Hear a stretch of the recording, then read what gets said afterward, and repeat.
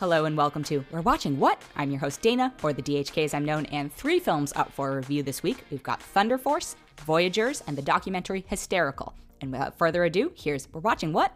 First up is Thunder Force. It is available streaming now on Netflix, and it's written and directed by Ben Falcone. It stars Melissa McCarthy, Octavia Spencer, Jason Bateman, Melissa Leo, Bobby Cannavale, Pom Klementieff, and if you weren't aware, Ben Falcone and Melissa McCarthy are married. I do generally think they are funny. I want to root for Melissa McCarthy, but some of the choices she has been making lately, and choices where I know she has a lot of creative input into this. Like, I do not doubt that her clout is what got this film made, and not to knock Ben Falcone, but let's acknowledge it. Like, her clout is what's driving Hollywood through this. He would not necessarily be given a directorial opportunity and a writing opportunity like this had she not been attached. I don't know how they convinced these other people to be in it. I can imagine, based on some of the film, that it was probably a really fun set to be on and they had a lot of fun. The premise of it is Octavia Spencer and Melissa McCarthy are childhood friends.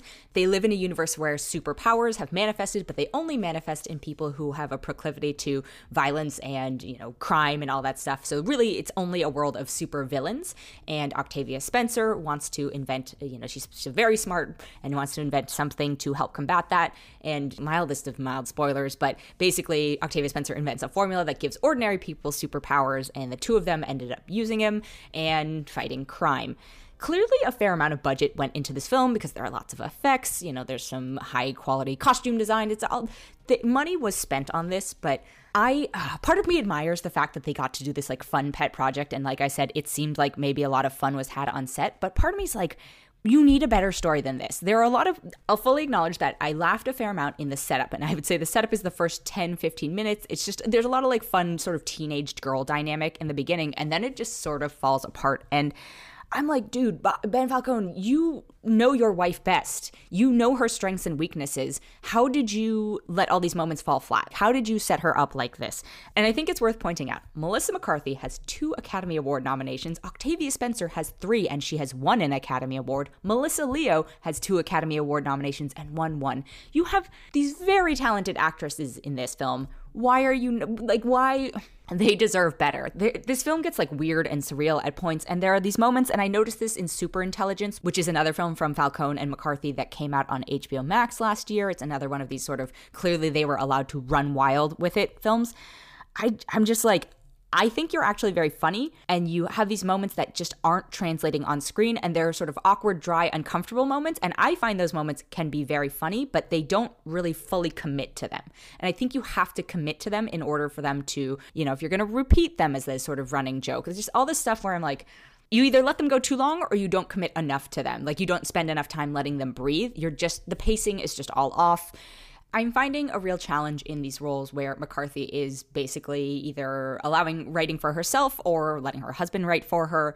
I don't know what's going wrong with it, but I just find her so much more powerful when she has a little bit more guidance and I think a little bit more objectivity. Octavia Spencer is, I kind of feel like she's phoning it in a little bit for this. She's very just sort of calm and neutral and whatever. I'm like, I know you're capable of much more than this. You have shown that. What's happening here? There's a whole weird storyline with Jason Bateman that started to get a little absurd, and I wanted to lean into that. I love absurd and weird, and it felt uncomfortable, and there were just so many weird tonal shifts, but all the tonal shifts were within this sort of one wavelength range that didn't work. And I'm sorry to say, I really did want to support this film because I do think women in comedy it's just, I want to see more successful moments like this. I will talk about women in comedy with a later documentary I have as a recommendation this week. But in terms of Thunder Force, I can't recommend it. I'm so sorry. If you want something weird and absurd, that's kind of a buddy comedy and has a lot of weird elements and all that stuff, just watch Barb and Star Go to Vista Del Mar. I think that movie has stuck with me for a while, and I could totally see a Melissa McCarthy character existing in a world like that. And if she had a role in a film like that, I can absolutely imagine at some point they may have approached her for it. But I want her to have the sort of objective guidance in her work that she deserves in order to really just go back to that humorous person that I at least am a fan of. And I'll give, just to not completely rag on this film, I'll give it a couple compliments. There are a lot of pitfalls they could have fallen into. Both Octavia Spencer and Melissa McCarthy are not small women, and I think there could have been a lot of fat jokes. Thankfully, they they didn't go there. I do like that the sort of super genius characters are the Black characters. Octavia Spencer has a daughter in the film who's also super smart. There's it's small moments, but trying to be just, I'm sorry, in good conscience, can't recommend it. I'm only going to give it 2 out of 5. I'm going to take a quick break and be right back. And I'm back. The next film I have is called Voyagers. It's out in theaters. It stars Colin Farrell, Ty Sheridan, Isaac Hempstead Wright, Lily Rose Depp, Vivek Kallara, Fionn Whitehead, Shantae Adams, and Madison Hu. And okay, so premise-wise, nothing new whatsoever at all. The Earth is overpopulated. We are sending a mission out into space in order to colonize a new planet, blah, blah, blah. We've seen it all before. The decision in this world is to send a bunch of kids who are basically raised in kind of isolation so they don't miss Earth, like the, green fields and blue skies and nature and stuff like that. They've never experienced that, so they have nothing to miss. Colin Farrell, I call him Space Daddy in this. Colin Farrell plays a scientist who is sort of raising and preparing these kids and decides to go with them on their mission.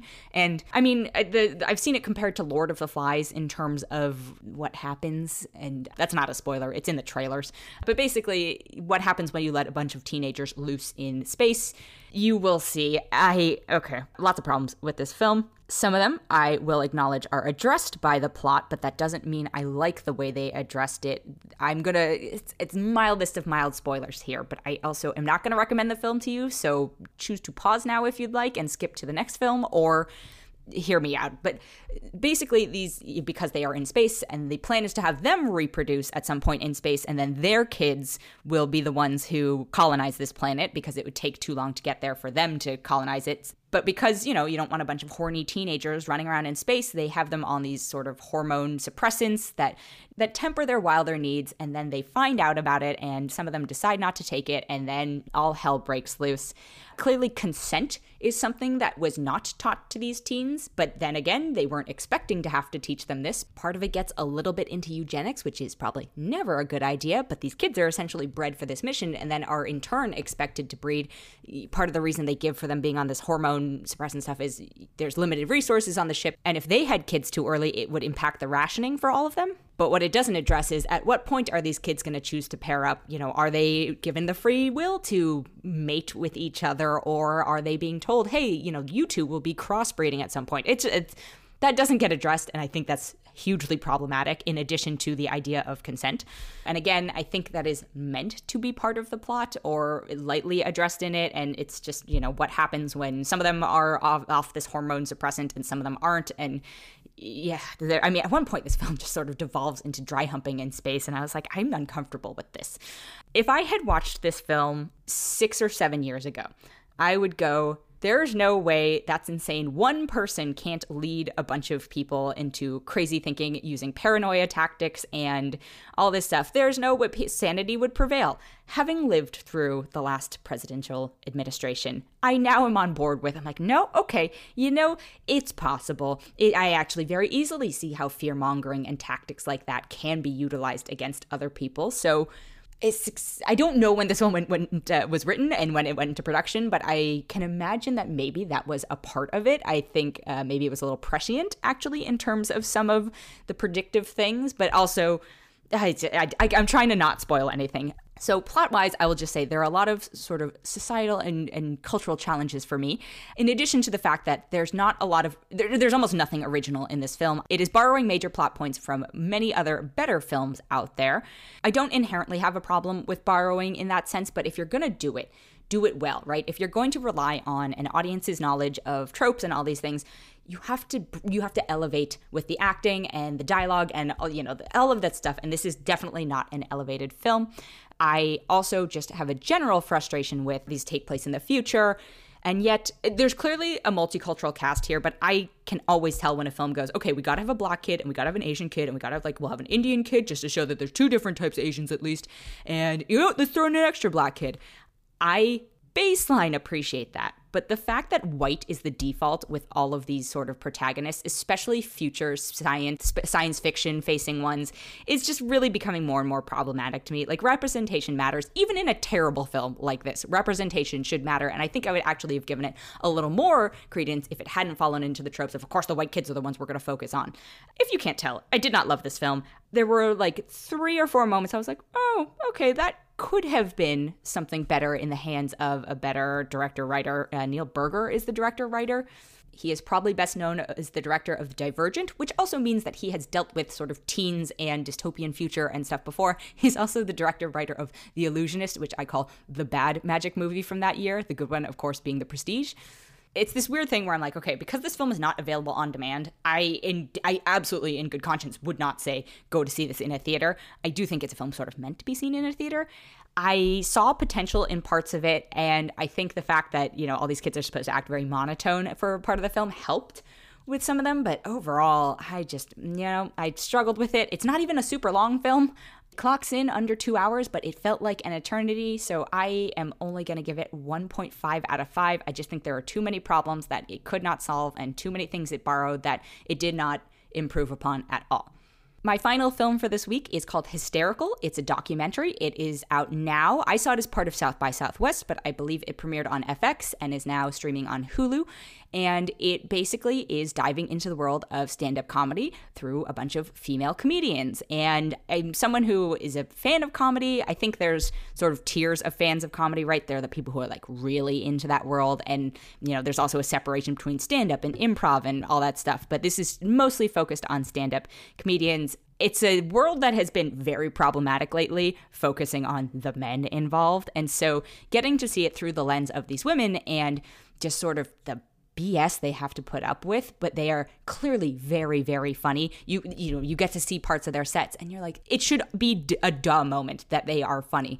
I don't understand why, you know, we have to say a female comedian. They should just be comedians. And yet we are not at that point yet where we can talk about that field as sort of equitable.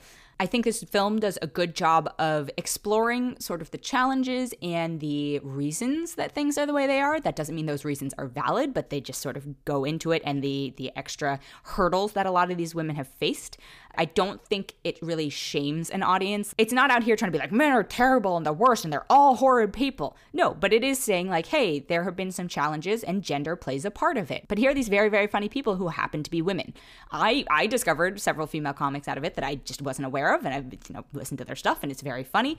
I just think it's a really interesting look. It's also not afraid to ask you to make an emotional investment, and I don't want to spoil how or why, but there's just a lot of it tackles a lot of subjects that are not fun or funny, that because these very talented women are the ones talking about them, it's done in a very entertaining way that feels like it addresses the issues at hand, but doesn't want to make you go like, wah, wah, and cry afterwards. I highly recommend it. It's hysterical. I give it 4 out of 5. That has been it for this episode. Thank you so much for listening. If you enjoyed it, we would love it if you could leave us a rating or a review or even consider subscribing.